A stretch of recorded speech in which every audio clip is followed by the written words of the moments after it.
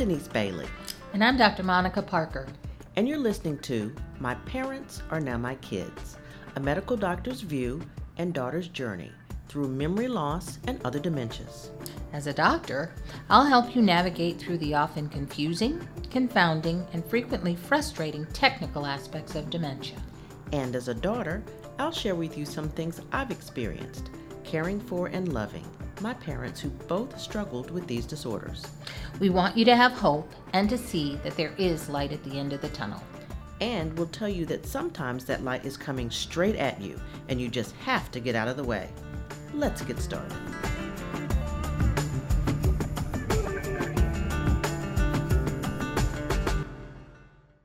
Hi, Dr. Monica. Hi, Dr. Denise. How are you? I'm very well. Thank you so much for asking. How are you? Hanging in there. Good, good. Well, I'm happy and hopeful. And I just want to say that even though we are still in this pandemic, there's been a sort of a silver lining to it for me personally, because now that I'm home all the time and taking care of my mom, as everyone knows, but I find hope because I feel like since I've been home, my mother has been thriving, and she still obviously has Alzheimer's, but she seems to be more communicative and more alert and funny. And I just find her interaction with me lovely. Well, I think that's a nice observation. And I think that you're basically demonstrating one of the things that we think is important for people who have a dementing disorder. Your mother is in a familiar environment with somebody with whom she's familiar and comfortable, and she's secure. So when you say I'm having a positive interaction with my mother, you probably are, because your mother's world is fine, because you are her world. She's in her familiar space. She's in her room. She's in her house. She's in where she's comfortable. There's nothing that is off-putting to her in that environment. So she's less worried about her safety and being afraid, and more likely to remember something that allows her to interact more positively with you. So when we have older adults who have a dementing disorder, one of the things that we like caregivers to do is establish a routine and keep them in a familiar environment. And that's what you're providing for your mother. So a familiar face, you're the only familiar face that your mother is looking at. She's not looking at rotating caregivers. She's not looking at strange people coming in and out of her environment or being schlepped off into a vehicle or a transport vehicle to go from this place to that place where she's unfamiliar with both the people, the vehicle, and everything else. So you've done that for her. Yeah. And she seems a lot less confused. Granted that she still on occasion will ask questions that are, out of the ordinary, but it seems as though she's able to have a conversation with me and can sort of string thoughts together, and I can ask her opinion about things. And sometimes, of course, the answer is really not what you would expect. It's from left field, as you would say, but she can hold a thought and she can converse and she can give an opinion that really surprises me quite often. And she can come to a conclusion. So I find that very refreshing. Well, I'm glad that it's refreshing. I'm glad that you're having those positive interactions. And that's something that should be shared. And I'm hoping that people who are listening to us feel that way. As you're aware, and several of our listeners are aware, I'm also a caregiver. My mother lives with me. And on the few occasions she does choose to speak, she does recognize me as somebody who belongs to her. She recognizes her grandchildren. So whether she has a long drawn out conversation or not, I'm happy with the good mornings. How are you? I love you. And if those are the only words that she can say, I'm happy with that because we survived a whole year and a half of the pandemic and Yes. we came out on the other side. Yes. So when we start thinking about gratitude and being hopeful, our parents are among the very lucky. And I think they're very lucky because we've been fortunate enough to keep them at home. And within that home, there's been a lot of safety because there has not been exposure to infection. People in the population or out in the public who may be infected, they've been in their safe little cocoon where we've been able to supervise and manage their health. So I think that if the pandemic has done anything for any of us, it's to show us how important it is to control the environment we live in, to control the people and the things we're exposing our loved ones to. I think it's all positive. That was exactly my motivation. I was so, at first, a little bit overwhelmed as to how this would work, but it became sort of peaceful because even though you have more responsibility to take care of them, it also eases your mind because I was trying to figure out if I had to leave the home, you know, caregivers are wonderful. There are wonderful caregivers out there, but then you have to sort of think ahead because they have lives, they have families, they have to go to the grocery store. And at the height of the pandemic, what would they bring into your home unknowingly, unwittingly, and not on purpose?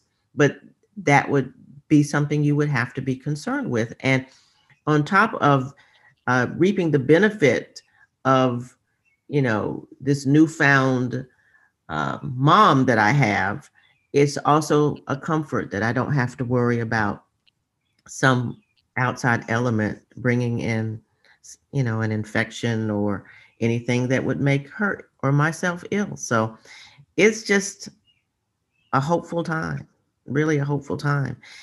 I think it is. This is a very hopeful time. So I won't say post-pandemic because we're really not out of it yet. But for those of us who've been fortunate enough to control our environment, to get our vaccines, this is a time to be hopeful. It really is. And we were very timely, I'd like to say, to toot our own horn. In our last podcast, we talked about this new drug. Aducanumab. That's how you say it. Aducanumab. Thank you so much. It's a monoclonal antibody. Yes, yes. And we were on the cutting edge because we told our listeners that it's coming. You told them it was coming.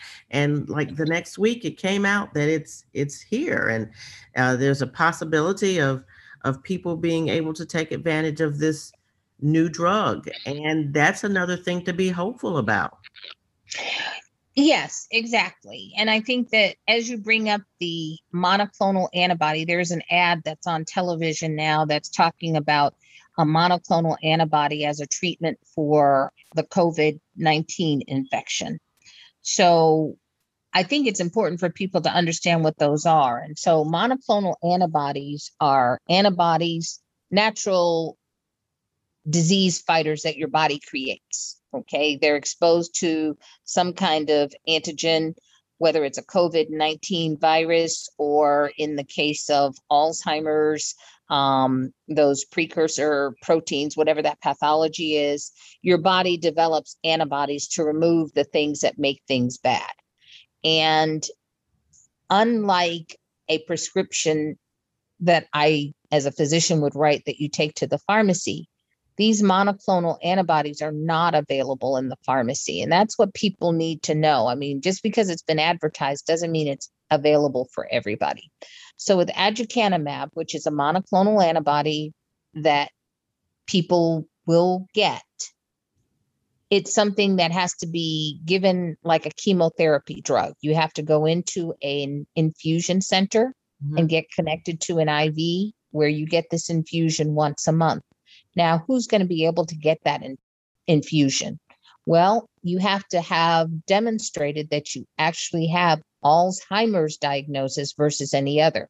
So how are we going to get that diagnosis? In order to be eligible for the monoclonal antibody infusion, you have to have a confirmed diagnosis of Alzheimer's disease. So, how do you get a confirmed diagnosis? Well, you have to have either had a PET scan, an amyloid PET scan, which is not covered by Medicare and is only available in research, or had a lumbar puncture where they found those proteins that are associated with Alzheimer's, the A beta and tau proteins that confirm the diagnosis.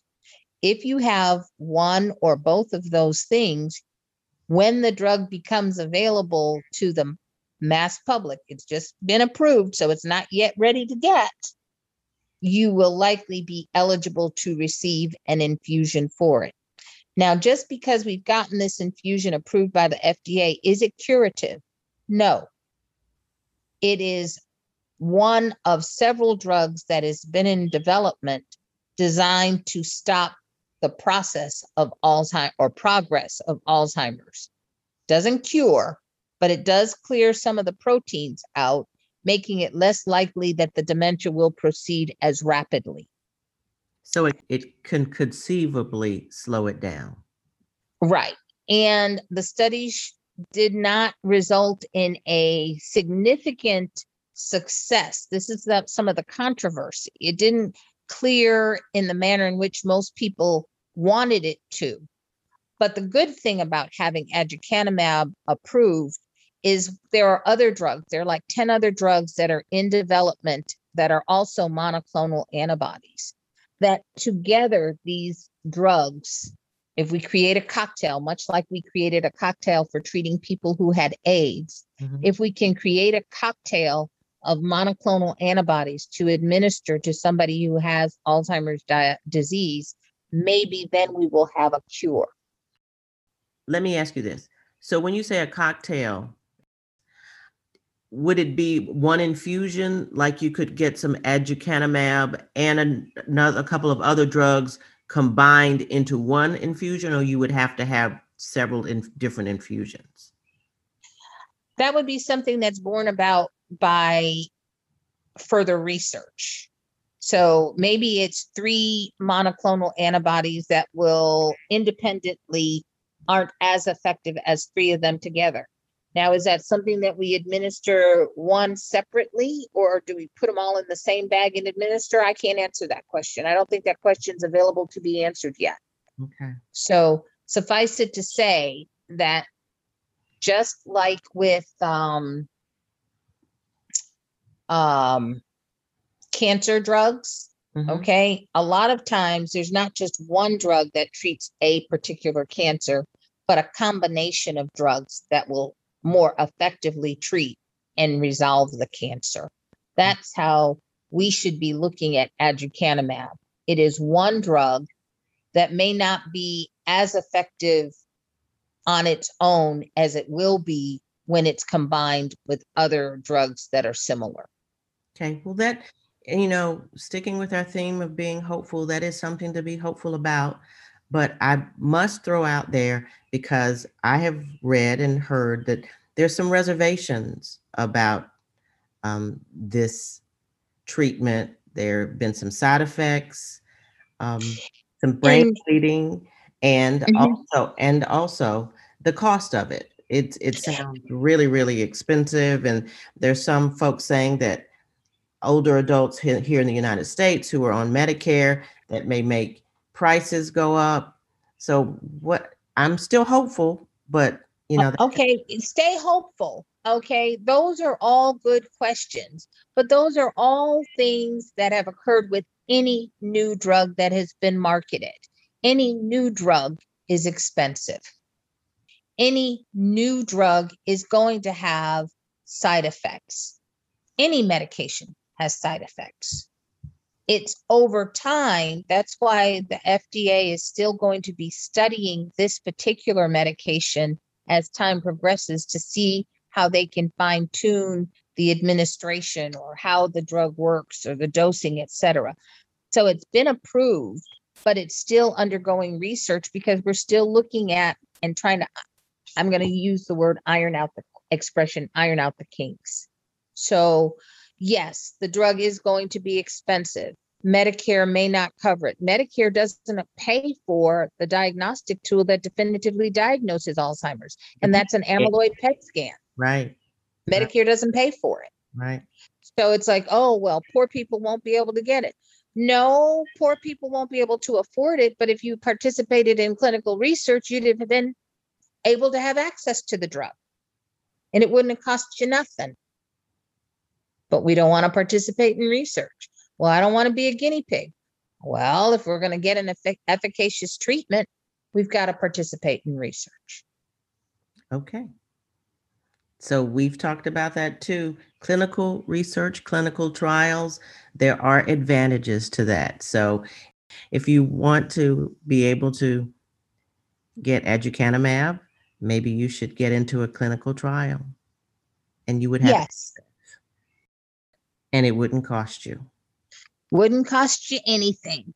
And yes, I'm hopeful because we have gone through a pandemic. We're still going through it, but we have shown that participation in clinical research can yield positive treatments for upcoming ongoing diseases. So that's what the pandemic has demonstrated.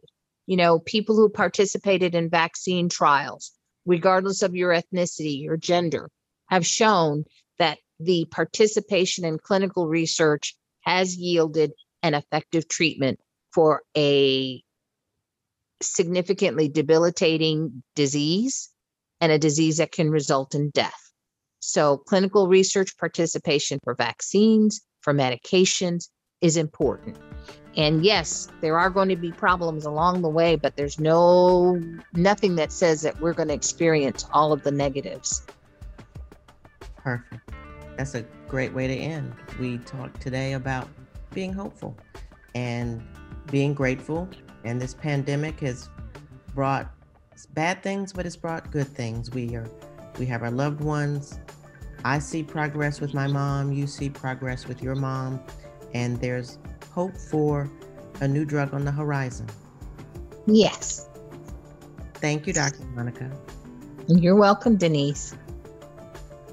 Please follow us on Twitter, MPMK at MPMK Podcast, and on Facebook, My Parents Are Now My Kids, and on Instagram, My Parents Are Now My Kids. See you next time.